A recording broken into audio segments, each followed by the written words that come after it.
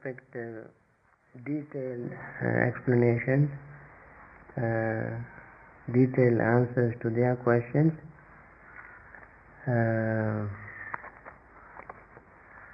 They seem to have been categorized and okay. A lot of questions are on meditation.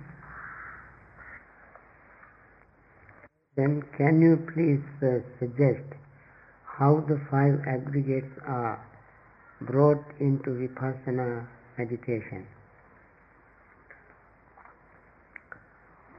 The entire Mahasatipatthana Sutta talks about how the 5 aggregates should be brought into meditation. Mindfulness of the body, starting with breathing, posture,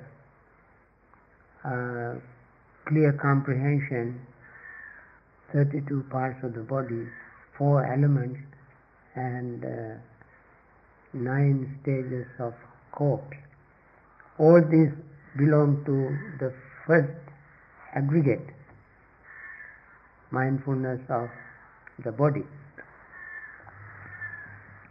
So each of them we got to take, for instance, the breath. I mentioned breath is a part of the body.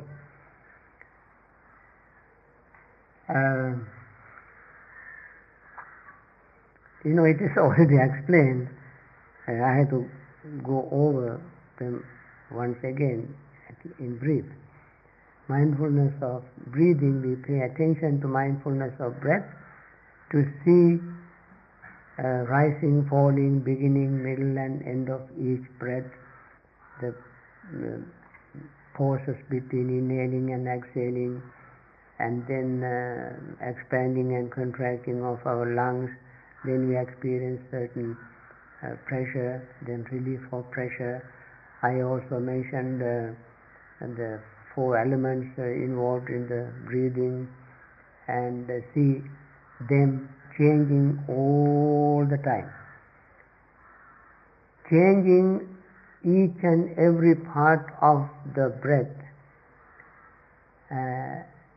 We got to watch, we got to pay attention and see how they arise, how they pass away. Same pattern we follow with regard to the posture, that is walking, sitting, standing. I gave one example of walking. When we walk, how the body changes, how the feeling changes, how aggregates change, how elements change. I gave examples.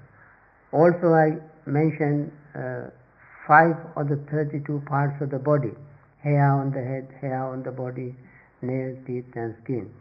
I took 1 hair at a time. Out of this 32 parts, 1 hair. I gave us the story of King Makadeva. Remember?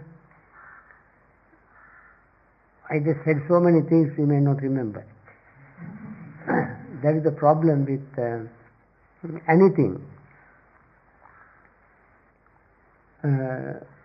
So if you heard or listened to what I said and paid attention, you would have understood by now how to use all the 5 aggregates as a part of our meditation subject, how we bring it to meditation. Entire thing, everything we use as a subject of vipassana mindfulness meditation. All we see is that they all are changing. Nothing is permanent. Everything is permanently impermanent. And then we see that they all are unsatisfactory. Nothing in this body and mind, in the entire body, that we find satisfactory. Whether our hair or nail or teeth or eyes or ears or nose, everything is unsatisfactory because they are all impermanent. Our eyes are so useful, so meaningful. We learn so many things through our eyes. Unfortunately, these eyes are impermanent. Chakku rogo, sota rogo, gana rogo, jiva rogo, mukha rogo, danta rogo, kaso, saso, pinaso, davo, jaro, and so forth. Buddha mentioned many different things that happen to our eyes, ears, nose, tongue, body, skin, and so forth. They all are changing, all are subject to sickness, all are subject to aging, all are subject to death. And we can see this process happening every moment, especially when we are healthy. This is a very good meditation to practice. Look at our changes, our impermanence. That's how we do meditation on the 5 aggregates, each of them. Feeling is changing, perception is changing, consciousness is changing, volitional formations or Dhamma, mental activities are changing. Okay? Bhante G. It is J-I. My name is spelled as Bhante and G, capital G. Because when I went to the United States, people asked me, how shall we call you? We said that since the word reverend is taken by Christians, we want to make it different. So we say, call us venerable. Venerable. So sometimes people ask, vulnerable?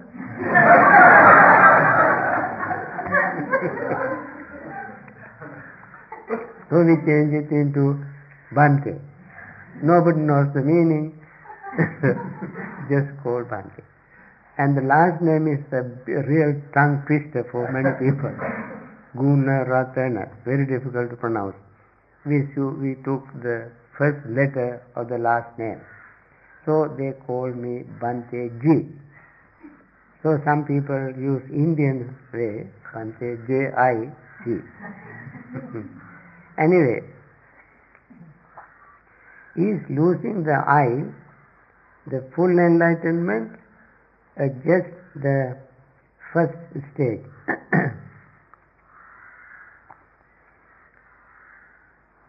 First stage, we understand that the self is an illusion.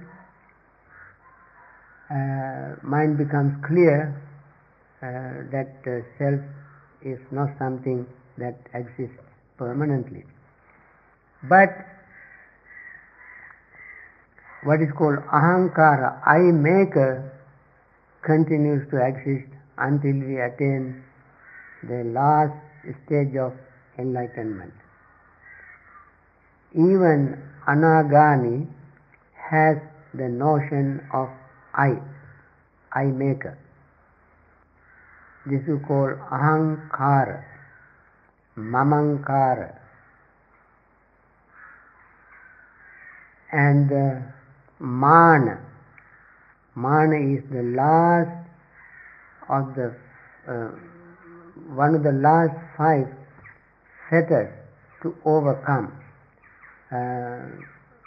Rupa-raga, mana, uddhacca, vicca, these 5 fetters are overcome by the attainment of the last stage of enlightenment. So, I will disappear only when we attain full enlightenment. Another question, could you please give more details about how consciousness tricks us? I said consciousness makes us believe that the consciousness, this is very important thing to remember. There was a bhikkhu called Sati, and he thought it is this consciousness that goes from life to life, and it is perpetually existing through samsara.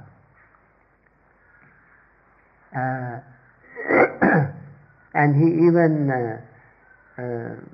told the Buddha, when Buddha called him and asked him, is it true that you believe that the same consciousness goes from life to life? And he said, yes, Venerable Sir, that is what you taught us. Then Buddha asked 3 times, do you really believe? Yes, I believe, because that is what you taught us. Then Buddha asked, where have I taught? On what situation? He could not say where and when. Then Buddha went on explaining, it is not the same consciousness that goes from life to life. Now, Sati was one who learned Dhamma from the Buddha's own mouth, right in front of the Buddha. Having listened to his own Dhamma sermons many, many, many times, still he believes that it is the same consciousness that goes from life to life. So Buddha said,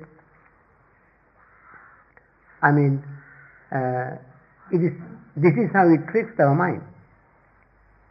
Whenever you think of rebirth, you think that this consciousness goes from this life to next life. And Buddha said, because if somebody thinks that this body is permanent, they have some reason to believe that, because you see the body every day. Although there are changes which are very subtle, it takes place very slowly. We don't see the changes very much from yesterday to today, this morning to this evening. Although the body is changed, we don't see very much changes. And therefore, for people to think that the body is more permanent, there is apparent reason. But for somebody to think that the consciousness is the same, it is a very, very deluded belief, because consciousness changes much, much faster than the body. But because of its speed of change is so high, they think it is not changing. Consciousness is very, very speedy, very quick. And when one day Buddha said, when the consciousness is very quick, very quickly changing, somebody asked, how quickly? Can you give the speed? Buddha said there is no way to measure the speed of the changing speed of consciousness. Then they asked, can you give an example? Buddha said, suppose you take a candle and there is a spider web, the thread of a spider, cobweb, and you take a candle and bring it close to burn it. How long it takes to burn the very one single thread of a spider web? Even before you bring the candle close to it, it disappears. That quickly it burns. So Buddha said, during that time, mind will change 100,000 times.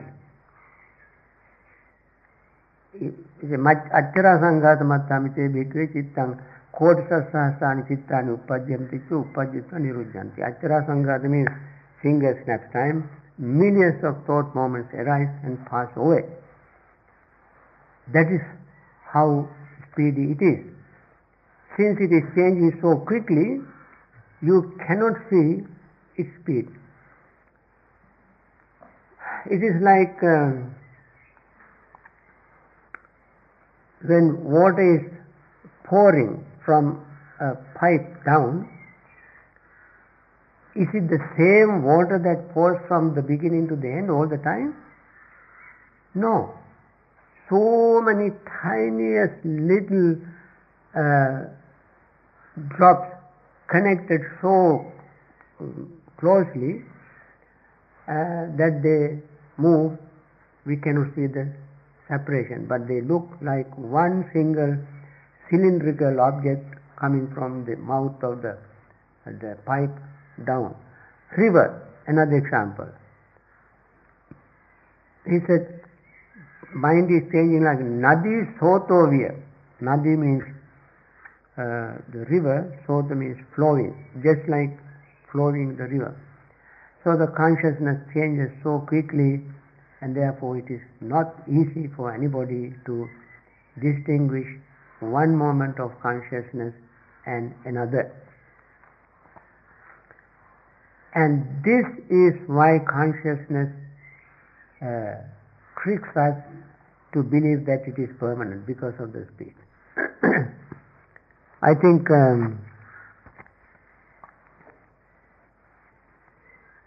what is are the three good roots: renunciation or non-greed, metta or non-hatred, clarity or non-delusion of the same force as greed, anger, and delusion. Okay, let me repeat once again. Are the three good roots renunciation or non-greed, metta or non-hatred, clarity or non-delusion of the same force as greed, anger and delusion?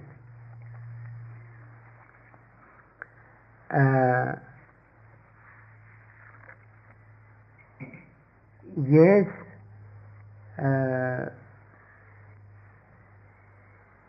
however, greed, anger and delusion are extremely forceful to bind us to samsara. Non-greed, non-hatred non-delusion, meaning generosity, metta and wisdom. Non-delusion means wisdom. Wisdom and generosity means letting go against delusion and greed. These wholesome roots are as strong or stronger than unwholesome roots. In reality, wholesome roots must be stronger than unwholesome roots in order to destroy unwholesome roots. Otherwise, if they both are equally strong, then there always remain a tug of war between them. Nobody wins. I mean, no part can win. So the wholesome roots must be stronger than unwholesome roots. And therefore, unwholesome roots will be completely eliminated.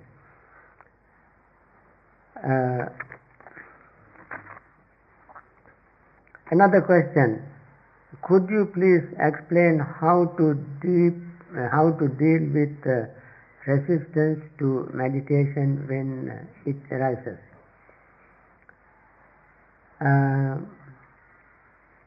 Sometimes people actually face a very big stumbling block to proceed with their practice during meditation.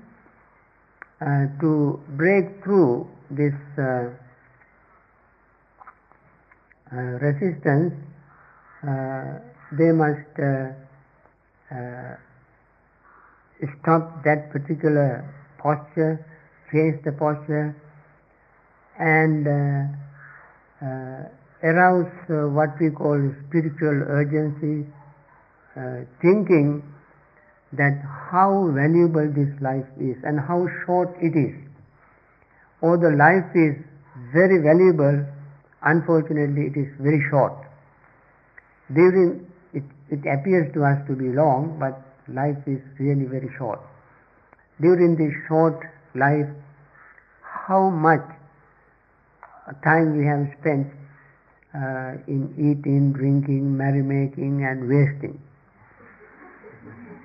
and how little time we have to gain real peace, real happiness, comfort. How much suffering we have gone through, how much more suffering is there. We don't know how much suffering is there, but we can remember the amount of suffering. So when we think like this, now we come to a stage to do something about getting rid of our suffering. And then think, then arouse your devotion, faith in the Buddha, Dhamma, Sangha. Friends, Buddha never cheated us, never cheated. He was 100% honest and sincere.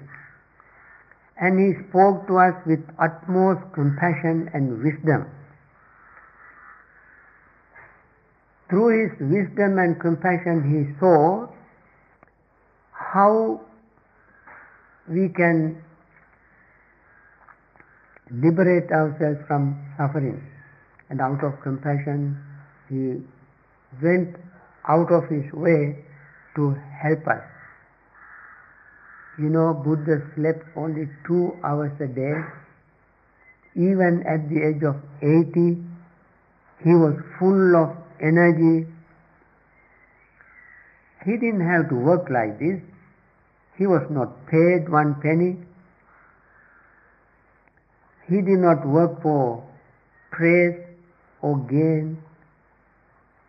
He sacrificed all this purely because he wanted us to understand suffering. And he always said to bhikkhus, bhikkhus, do me a favor. Liberate yourself from suffering. When somebody says, do me a favor and liberate yourself from suffering as favor to me, you can understand how much compassion this person has. Out of utmost compassion, he said, this is what you should do to respect me. If you want to respect me, liberate yourself from suffering. Don't suffer. That is the favor you do to me. I mean, how can you find any better compassionate statement than that? So, we are following this Buddha's advice, his teaching, and no reason for us to be lazy and resist this practice. We must do everything to follow these footsteps. All we do is for ourselves. We are not doing it for somebody else. But somebody else will benefit later on through our teaching and our behavior. So we have to think like this. This is what I call thinking meditation. I ask people not to use words, but thinking all right, to encourage us to get rid of this kind of resistance. Another question, what is the best routine for meditation practice at home, when to meditate, how long, for etc. I keep this for tomorrow, for my concluding remarks. And this man will be responsible to remind me. He's doing thousands of things every day, and he said he needs another person of one half of his age, and two of them of one half of his age have to do the amount of things he is doing every day. He does four people's work alone, and this is another thing I ask him to do. How is it people can be very good at mindfulness meditation but have not got it in daily life?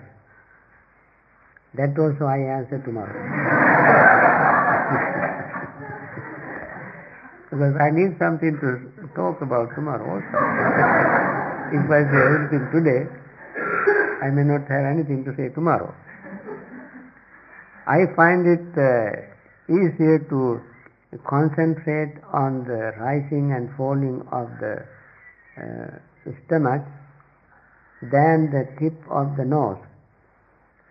Is there any reason why I should switch to the nose? No reason. You don't have to do that. If you are comfortable with focusing mind on the abdomen, you go ahead and do it. I mean, I don't say it is totally wrong.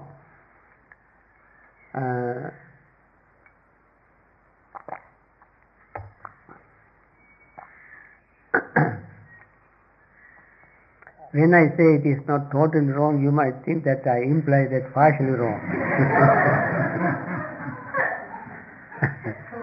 I don't imply that either.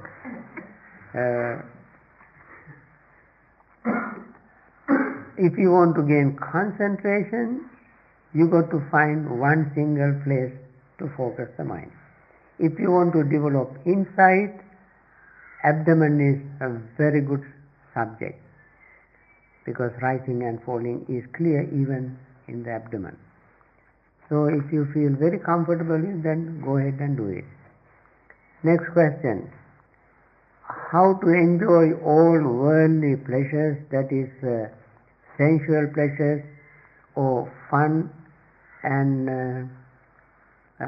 laughter, without them becoming craving or desire.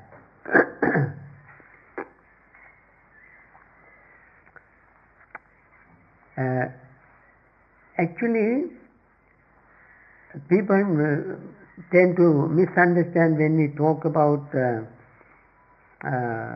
getting carried away with sensual pleasures, and even in our metta chanting at lunchtime, we say last sentence of that recital, we say removing sensual desires, one will never come to womb again. That is the last thing we do. So long as we exist in samsara, people definitely enjoy sensual pleasure. Nothing wrong with enjoying sensual pleasure. There are 10 moments every single day to enjoy sensual pleasure. 10 moments, 10 situations. Don't ask me what they are now, because it's a long time to explain, but I simply mention 10. Not that I cannot, but to save time. So,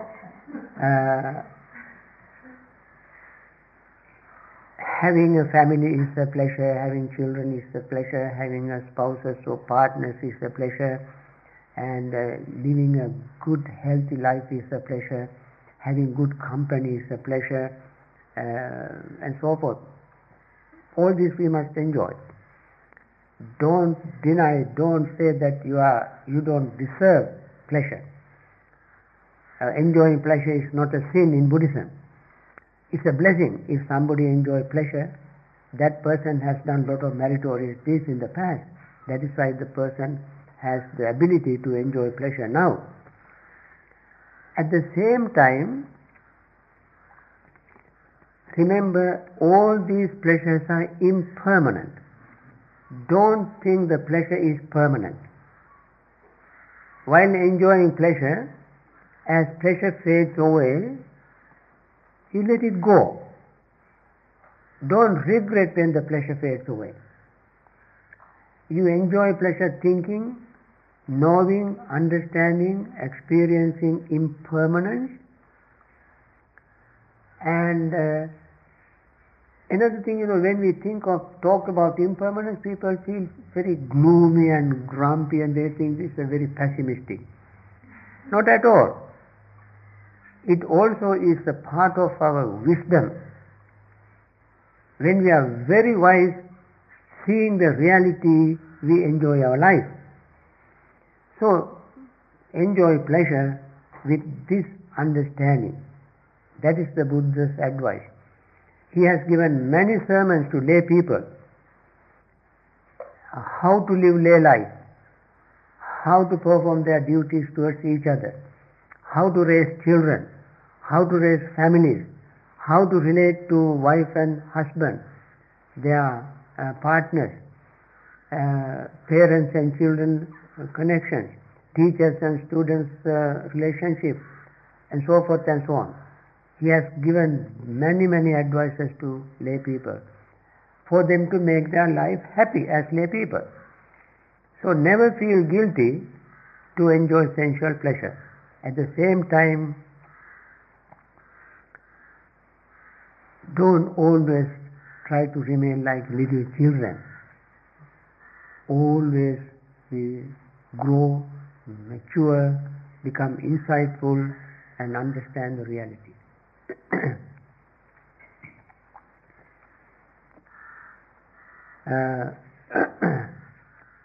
When we meditate, when greed arises, we understand that greed as it is. When hatred arises, we understand it, and so forth. There are a lot of things to say about pleasure, but I restrain myself from getting indulged in sensual pleasure. Please, Bhante, could you explain what nimitta is? Nimitta is a technical term. Nimitta means simply a sign. You have a signboard. We can call that is a nimitta to Gaia House. On the road there is a nimitta to Gaia House, meaning signboard. Similarly, when we meditate, your mind becomes calmer and calmer and calmer, relax and relax and relax. You become very happy, mind is settled, and no disturbances, nothing bother you. Mind is gaining concentration. And just when you gain concentration, before you attain deep level of concentration, which is called jhana, before you gain that, there will arise a very tiny spark of light. And that light is called nimitta. That means as soon as you see this light, this nimitta, next moment you gain concentration. It is the threshold, the entrance to deep concentration. So that sign, that mark, that bright little spark of light is called nimitta.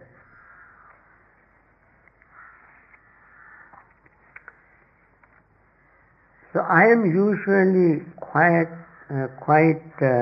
alert, but in meditation I easily go into a dream state many times. Why is this? What can I do about it? You see, you said you are usually quite alert when you are not meditating. But in meditation, you easily go into a dream state. What happens when you come to meditation? You assume very comfortable posture. You sit sometimes one cushion, two cushion, three cushion, one cushion under your knees, one cushion, both knees, and you sit on two cushions and very comfortable.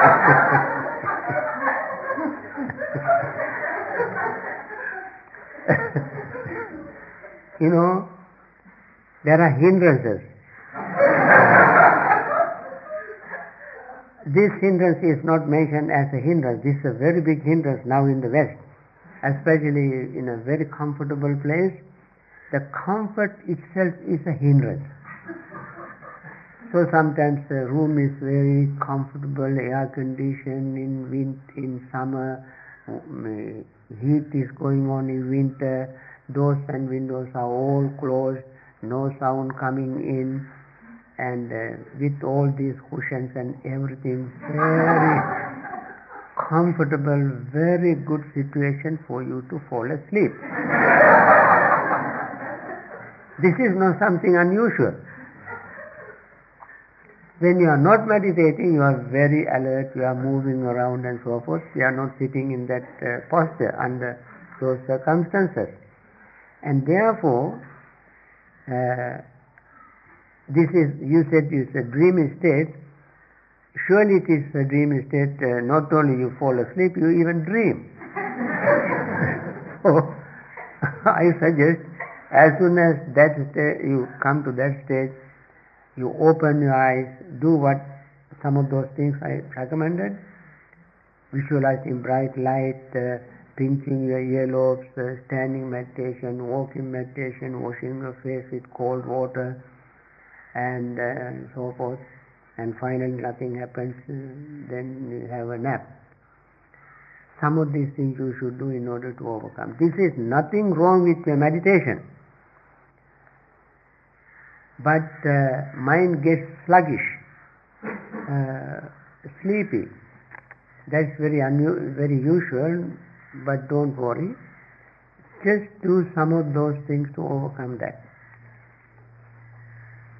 Another question. Sometimes I sit in meditation and I can simply not be pleasant.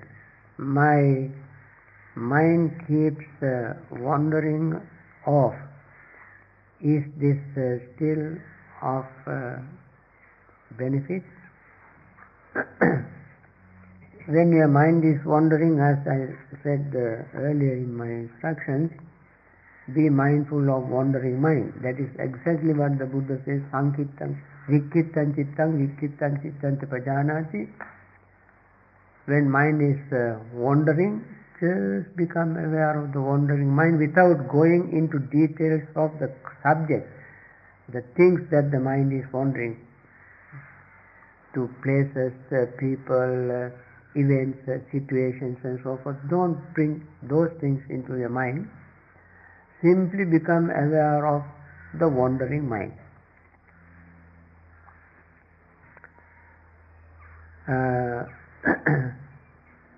And then mind gets tired of wandering mind. Another thing I suggested, you start counting. You breathe in and breathe out, count 1. Breathe in, breathe out, count 2. Like that go up to 10 and count down from 10 to 1. Second time go from 1 to 9 and 9 to 1. Third time from 1 to 8, 8 to 1. Then 1 to 7, 7 to 1, 1 to 6, 6 to 1, 1 to 5, 5 to 1, 1 to 4, 4 to 1, 1 to 3, so forth. Then stay in 1. When you do this counting back and forth, again mind can wander. Say you are at 7, mind wanders away. Then all of a sudden you remember, I was counting where I was. I was at 7. So you come back to 7. When you come back to 7, you don't remember whether to go from 7 to 8 or 7 to 6. So start all over again. When you do this, your mind will get tired of wandering. This is the way to trick the mind. And then your mind will stay on the breath. You may try that. When the first method doesn't work, just focus your mind on the wandering mind without taking details into account. Try the second method. Another question, is there a role for contemplation within meditation?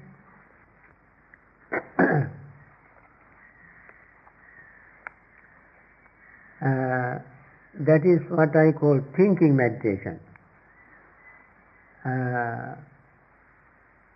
There are situations where we have to think. In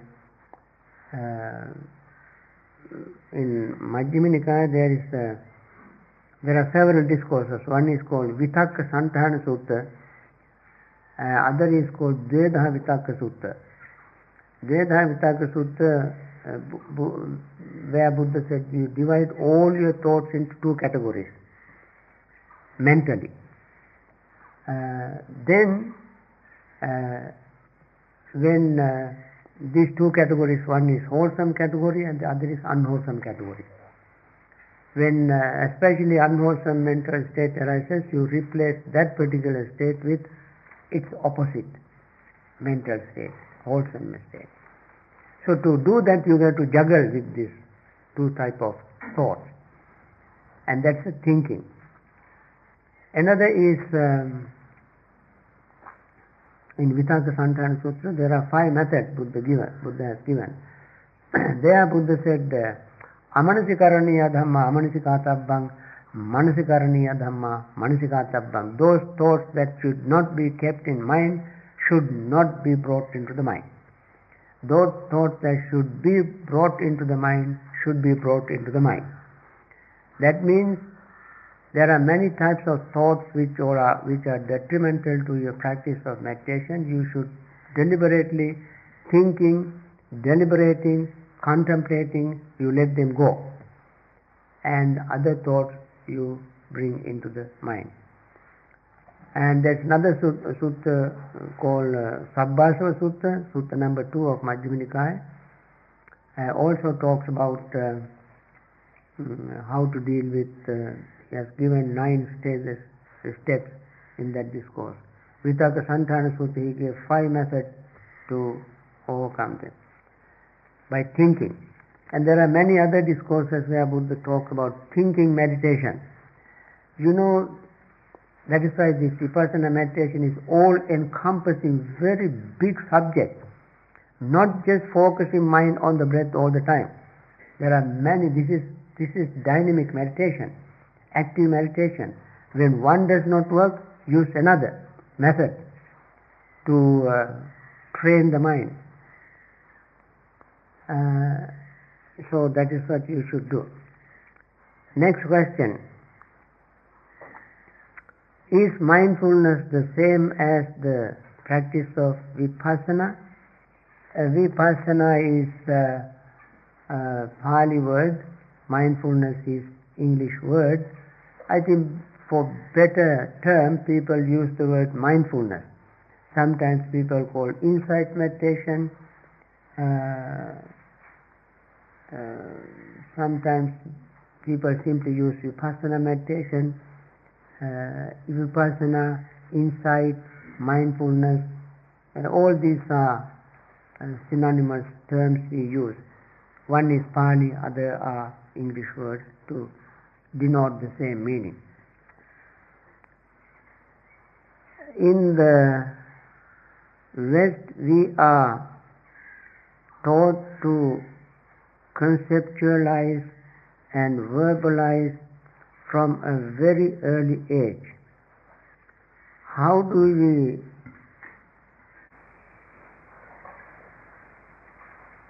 for living also demands looks like conscious conceptualization. Conscious conceptualization.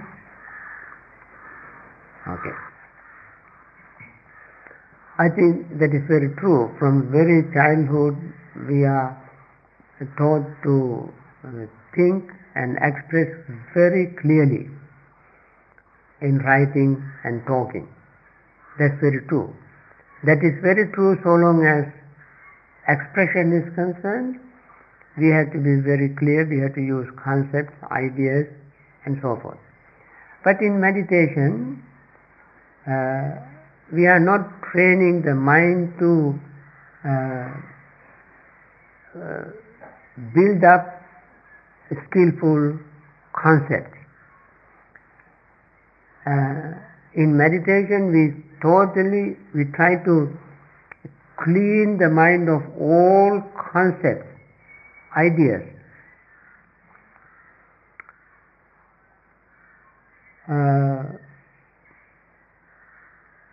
Buddha said, Akkeya sanyino satta akkantasmin patitta akkeyang aparinyaya yogamayanti machuno. With all living beings, especially human beings, are wrapped up with concepts, ideas, concepts, names, labels, and they themselves, their entire life is established in that. And because they don't understand what the purpose of these concepts and ideas are, they are always caught in the Mara's net.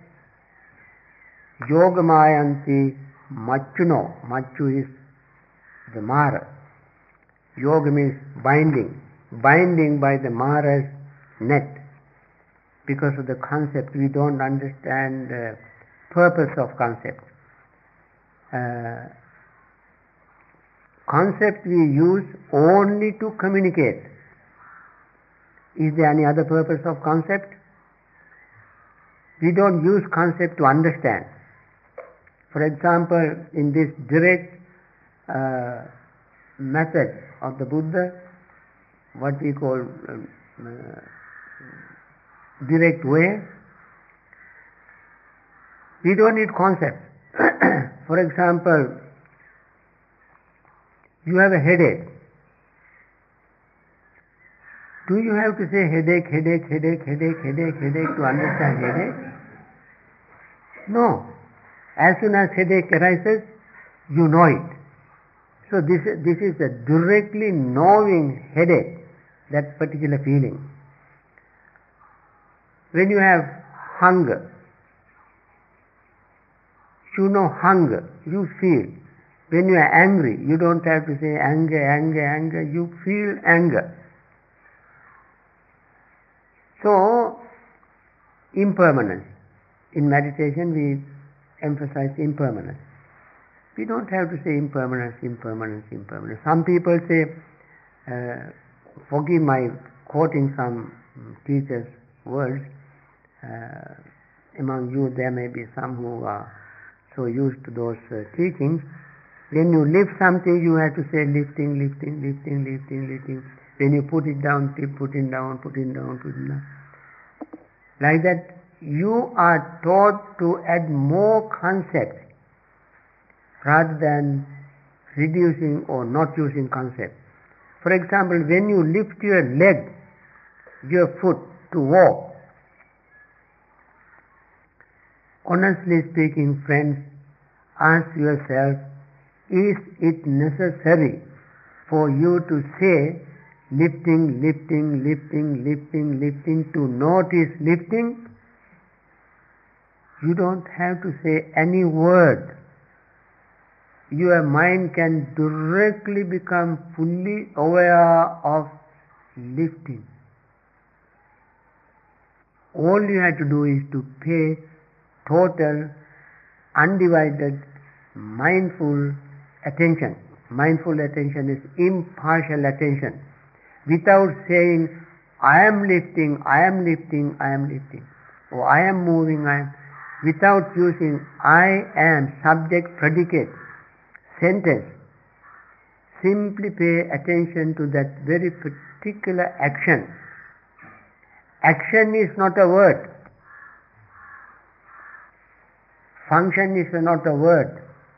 Feeling is not a word. These are experiences. So direct knowledge comes from paying total, undivided, mindful attention to experience. This is called direct knowledge. So, and the Buddha very clearly has stated that naming,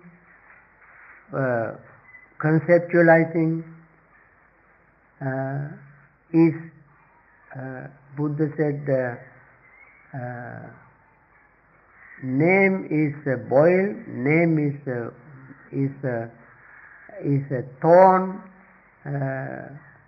sanya. Sanya is a sanya is a thorn, sanya is a boil, sanya is a wound, and so forth and so on. He mentioned. So, labeling is called sanya. Sanya means sign. Sign. We don't need that. I don't have to tell so too many things. I simply urge you just to pay attention to your experiences very mindfully. You will see the truth. Next question. Is it possible to become attached or addicted to meditation practice? I think it is a very good addiction. I urge you to get addicted to meditation. When you get addicted to meditation, you will never regret. All other addictions end up in regret, end up in all kind of detrimental effect. But this addiction always brings deeper peace, solace, comfort, and happiness. If you were to use the word addiction, you may use it, but addiction has a negative connotation, and therefore the word addiction may not be appropriate for meditation practice. If you find better term to say, this is a wholesome habit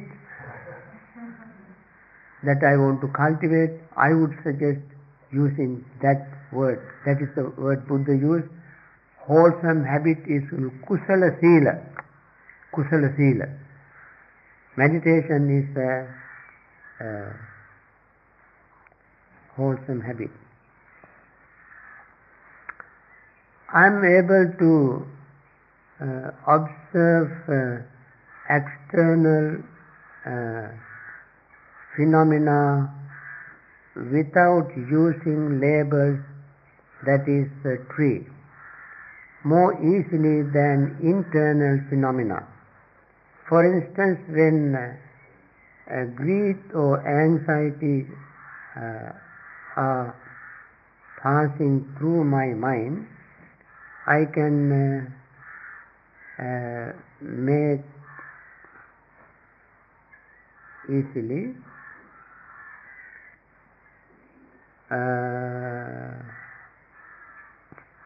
I can more easily watch them and let them go by labeling them. Should I try to stop using labels for a state of mind? That's what I said. I would emphasize that. I don't have to repeat the thing I said already. When practicing vipassana, I feel less of a sense of personality or egoless dualism. However, when I practice metta, I have a strong sense of myself and others. I become trapped in the image of being somebody, doing something for others. Can you help me or advise me?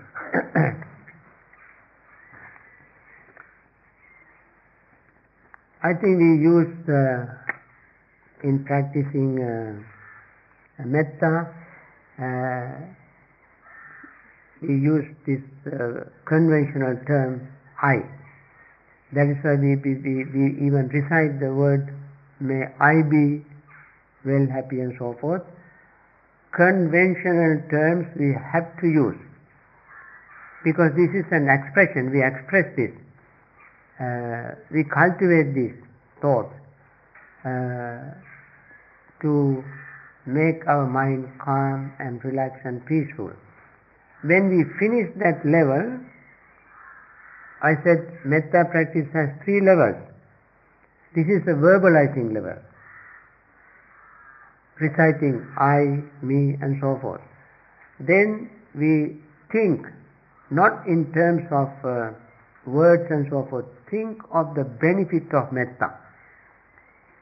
And the 3rd level is a deeper level where we feel metta. When we come to that level, no words. Feeling is not a word, not a concept, just feel metta. So at first level we use conventional terms, 2nd level we reduce that, and 3rd level we simply feel it. Then could you comment on counting breath as a way to focus attention? I already mentioned that. And concentration. It is used perhaps in the Zen tradition more. Is it useful in general samatha or insight meditation? As I mentioned, yes, it is useful only for that purpose, to bring mind back to your original object. Then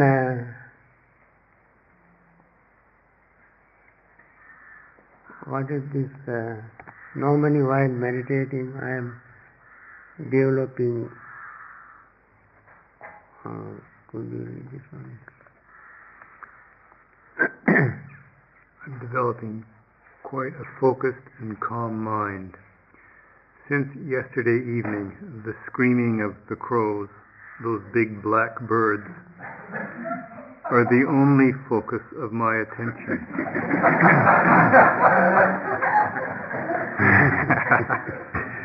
I am completely confused.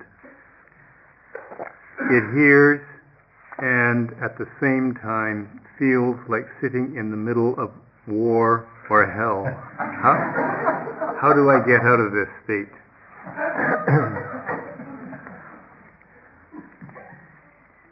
One day a group of monks were meditating in a forest, and they also heard lot of birds disturbing their meditation. They all were just like these crows yesterday. And they tried and tried and tried to meditate, they could not meditate. Not only you, even monks could not do that. So finally they went to the Buddha and complained to the Buddha. And Buddha said, he gave a very practical advice.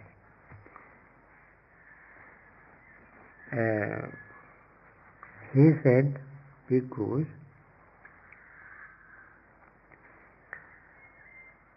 3 times a day, go and ask these birds to give you 1 feather.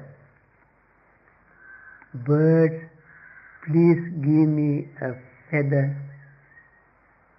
You, all of you say in the morning, go in the noon, say please give us a feather. In the evening, go and ask, please give us a feather. So they went and asked them to give a feather 3 times a day. Within a week, they all disappeared. So Buddha said, don't ask anybody to give you anything. Then you will chase them away.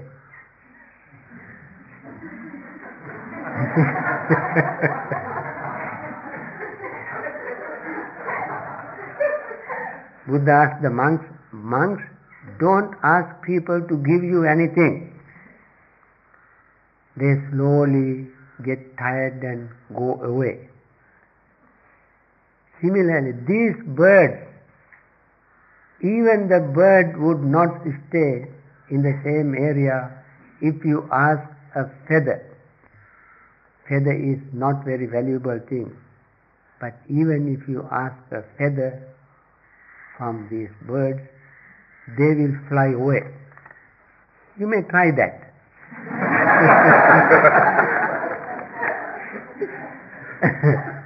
Problem is, we don't know what language these bhikkhus used to ask the birds to give a feather.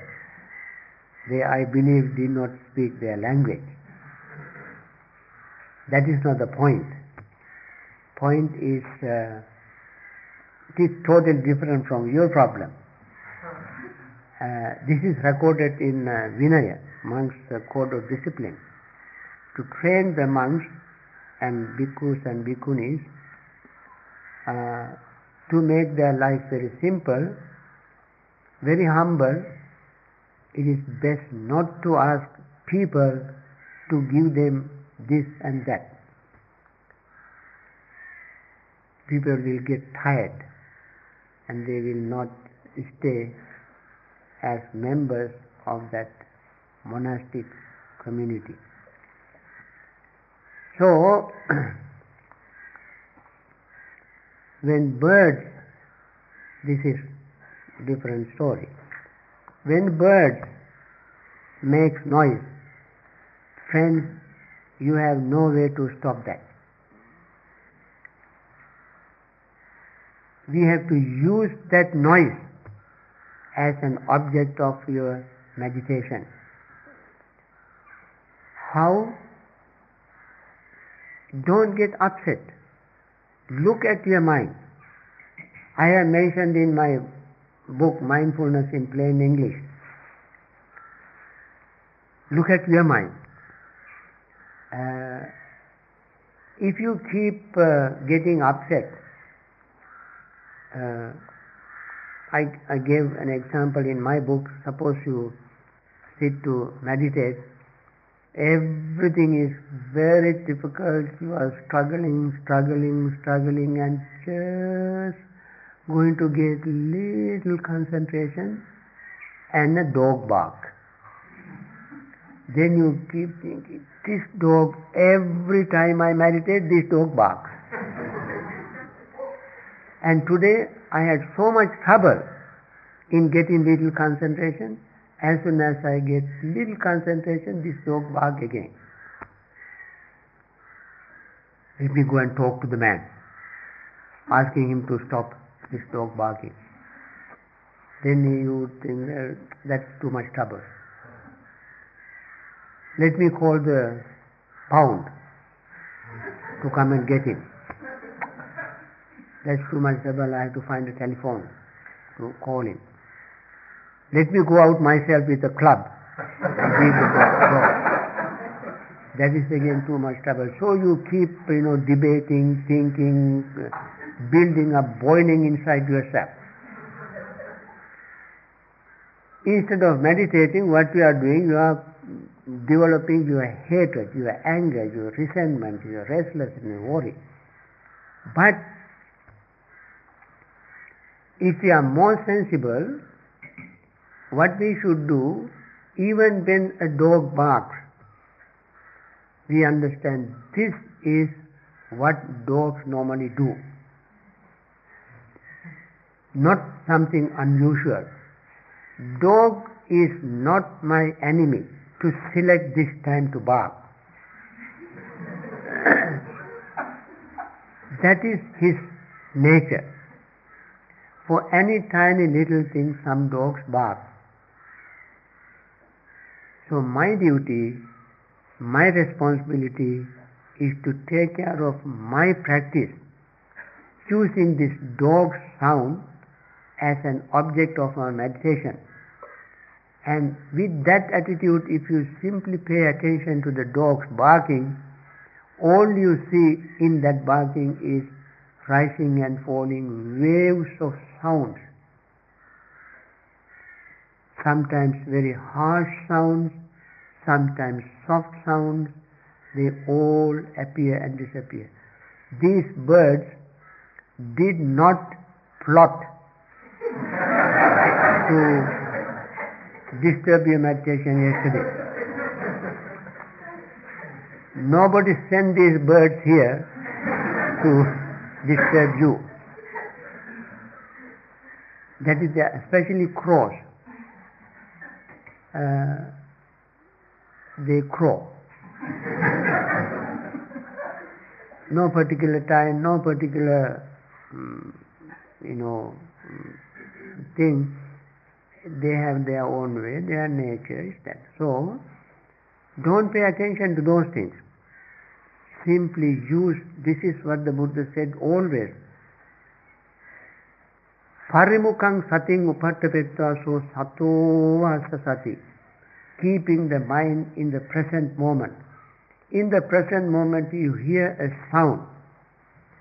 Because of our natural habitual way of thinking, we get disturbed. And that is the very thing we must look at. Why we are disturbed? Because inside we have resentment, we have anger. And these innocent birds, they have done nothing to us. They normally, crow, make noise and so forth. Not only here, you go to a forest, you can hear crickets, you can hear birds, other animals making noise. If you were to stop all these things and get angry with all these things, you can never meditate. Buddha asked us to go to a forest, foot of a tree. Foot of a tree is in a forest, which is full of all kind of animals, and they make noise. Buddha knows that. So, use the sound as an object. You try that. Perhaps yesterday you did not try that. You are upset. So my suggestion is, I'm not talking these things from theories, from book knowledge, but I have gone through all these things in my life. I heard these birds myself. I was sitting here. It did not bother me at all. My meditation went on as smoothly as it normally goes. When somebody told me that there was and he said there was a big battle, they are murder birds. They are murdering other birds and so forth. I never thought that way. I never heard that kind of negative sound from their birth. I used it as my objects of meditation. Immediately I was able to continue my practice in a usual way. So friends, this is not any kind of boasting or exaggeration. This is the truth. You may try it. Next time when you hear sound, use all your might, all your energy. So even now, at Bhavana, we have a little pond. In summer, there are very big frogs. And these frogs make a lot of croaking, right? Very big. It's very, frogs' noise is very unpleasant. And we meditate. We have to open windows in summer, and we have outside meditation facilities, sit outside and meditate. We always hear something, and nobody complains. So we learn to use these environmental things as objects of our meditation to understand the very fundamental truth of impermanence of. I was mentioning this maybe 100 times. I have mentioned this impermanence. In Vipassana meditation, impermanence. Try to see impermanence in everything. You will be very comfortable.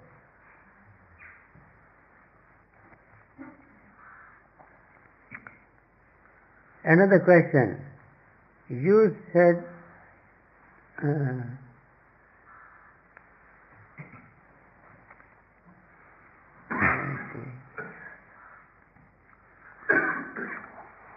you said that one should extend metta, friendliness, to all persons. I have a difficult situation with somebody whom I am advised to be indifferent towards. How best should I proceed?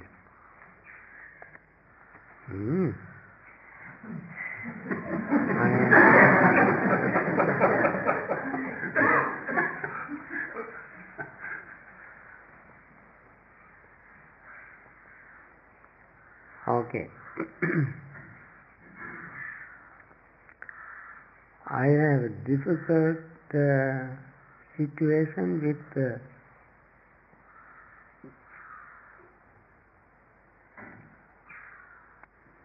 somebody.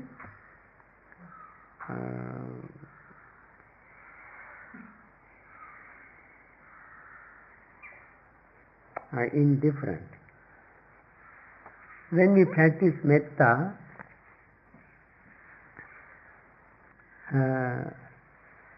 we don't focus the mind on someone whom we don't like.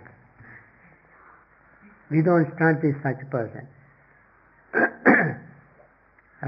We practice metta to ourselves, then our loved ones, and then our all indifferent persons, and then finally we go to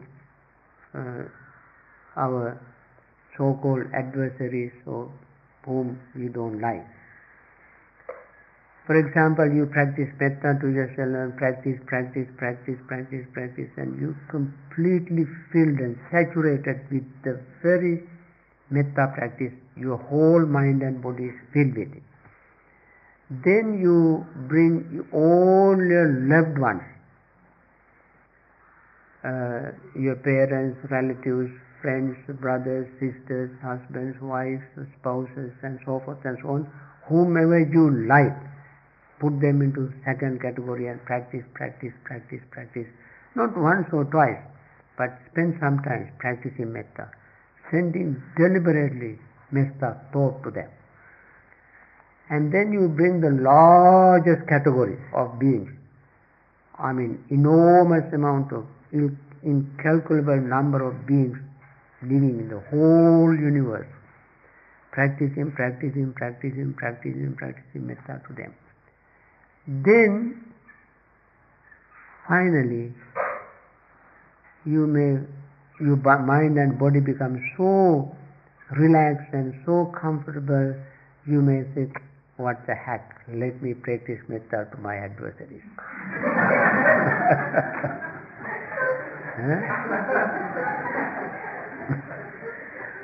Then it is very easy to send metta to that person as well. Because after all, having practiced metta towards all beings, you are already relaxed and comfortable and so forth. Easily you can forgive that person. Another thing, when you know somebody has done something very meanest thing in the world, then you have to think, well, you even actually feel very sorry for that person to be mean, because that person has committed very, very unwholesome karma, and that person definitely will suffer for that bad karma. So you got to have a lot of patience, a lot of compassion for that person. You know, when the 9/11 incident took place in the United States, thousands of people were killed instantly, and so many property damage, the whole world affected. When something happened in the United States, because it's a very powerful thing within the country itself. You know the circumstances and so forth. So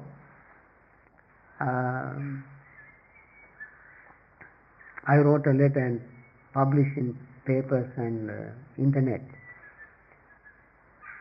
I said, even those criminals deserve our metta, because they have committed very, very bad karma, and they are going to suffer for that karma here and hereafter.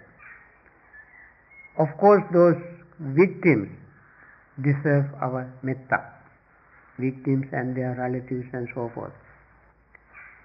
So when we come to metta practice, there is no enemy, no good person, no bad person. Everyone is equal.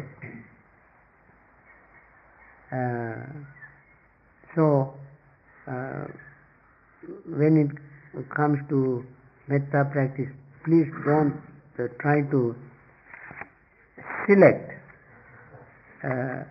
whom to practice metta, whom not to practice metta. This is not selected few. What you practice, we send metta to selected few people. We have indiscriminate practice, boundless practice. Therefore, you got to start with the positive way.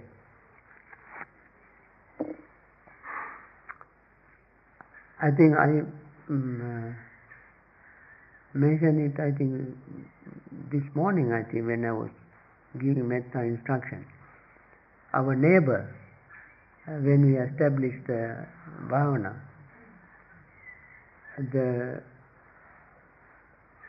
as soon as we bought the land, we went around our neighbors, introducing ourselves to them. So our neighbor was standing on his land. There was no fence. It's just open land. So he was standing on his land. We are on our land. My friend introduced himself and me to him and said that we bought this land. We are going to start a meditation center. And then I very naively told him, well, when we start the meditation center, whenever you have time, come and meditate with us. Then he said, you do bloody damn thing you want. I am a good Christian. That was the introduction. from that day onward, for 7 years, believe me, 7 years, he did everything possible to make our stay there impossible. Throwing rocks, shooting guns, and asking children to throw rocks, and calling us names, asking us to go home, and damaging our mailbox 5 times. We replaced our mailbox. What we have now is the 5th mailbox. First, he would shoot, then we put duct tape and use it, then he would club the mailbox and smash it, and still we use it, then he put dog's excrement inside. When the mailman puts, he does not know that he put mail. When you go to get mail, it's very stinky. So finally, he would uproot our mailbox and throw away. And our signboard on our land would remove large signboard, not only removed and took away. Tell them that it was called Dharma Village. Yeah. And as soon as we bought the property, we put a sign saying, we had a very ambitious project. We put a sign called Dhamma Village. Dhamma Village. Couple of months later we came back and we saw Dhamma Village has turned into Dam Village.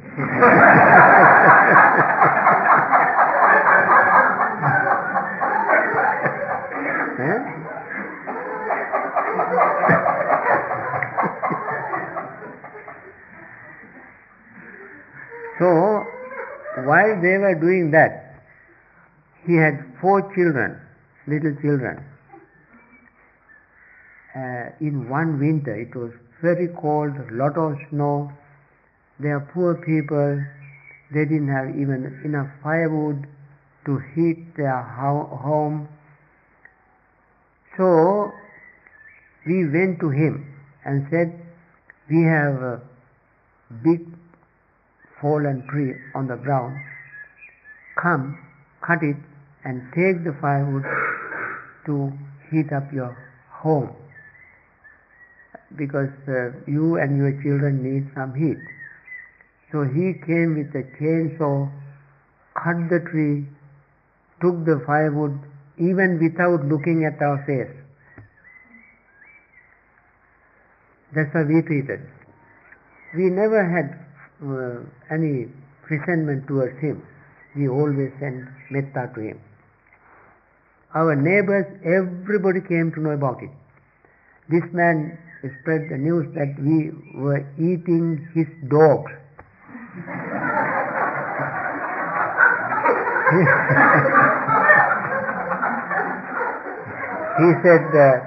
He said he lost 7 dogs since he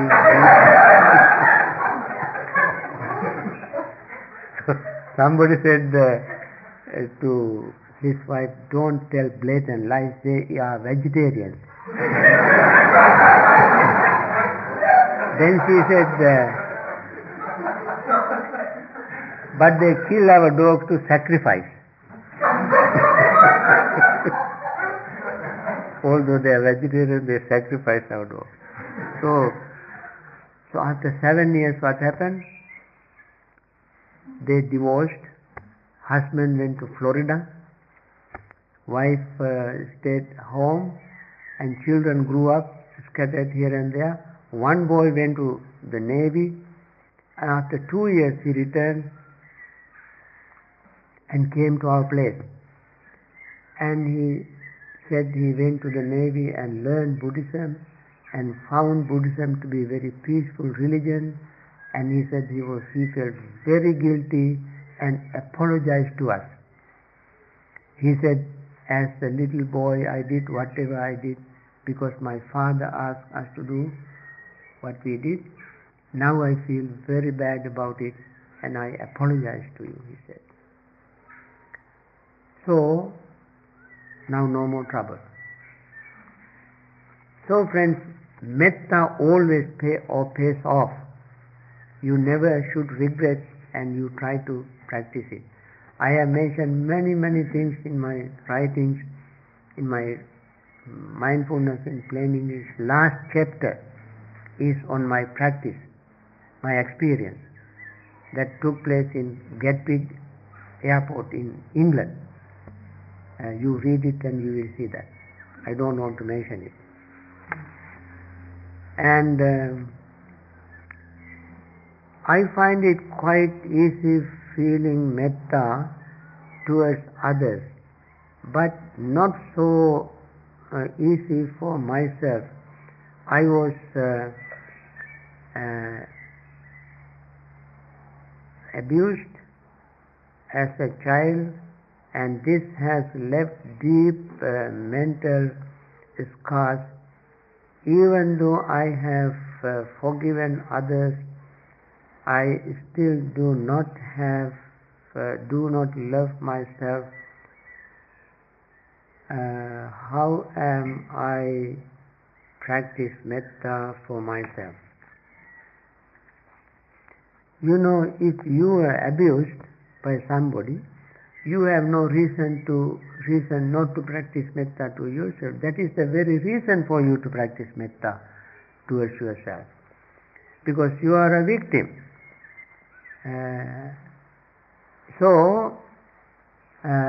And also you have done very wonderful thing by forgiving them for abusing you.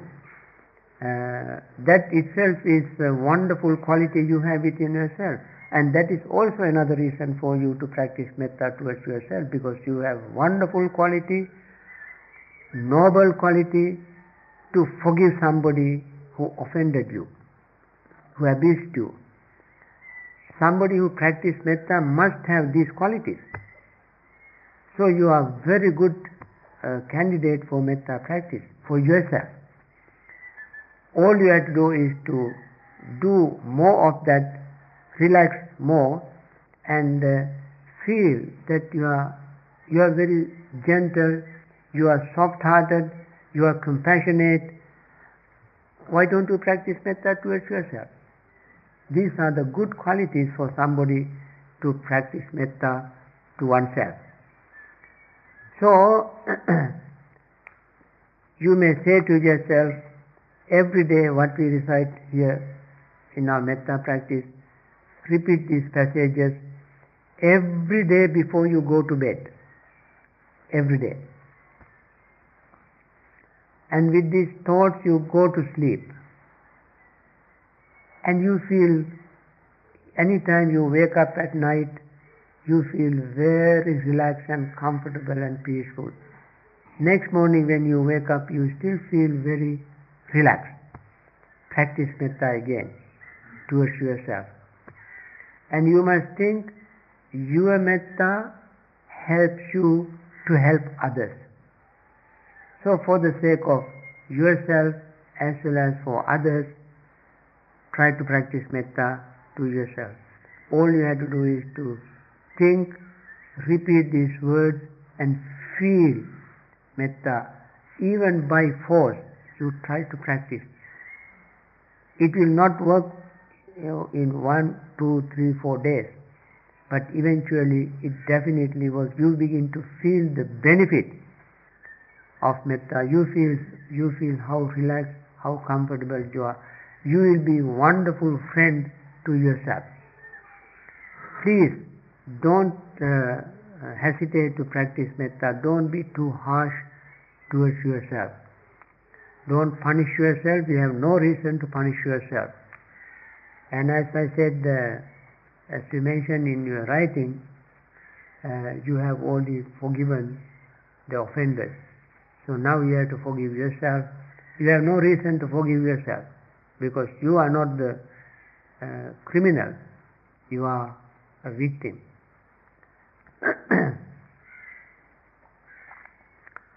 How do I practice metta and forgiveness towards the person who murdered my father? As I said, the one who murdered your father also deserves your metta, because that person definitely is suffering now and will suffer in future. You should practice metta towards your father who is no longer living, is born somewhere, and in this new life you should practice metta. New life, to live full life without facing untimely death as he did here at the hand of this murderer. That way you can practice metta towards your father, and practice metta towards the murderer for his suffering, because he is suffering. And also we have to think, somebody who is committing that kind of very, very heinous crime is sick. One has to be very sick to kill somebody. When somebody is sick, do normally we hate such a person? No. When somebody is sick, we try to help the person. So we consider this person is a sick person, we try to send. We don't have to do anything physically. At least we can send metta to him who is now suffering. Friends, I can answer one or two questions because there are so many others. I am also losing my voice.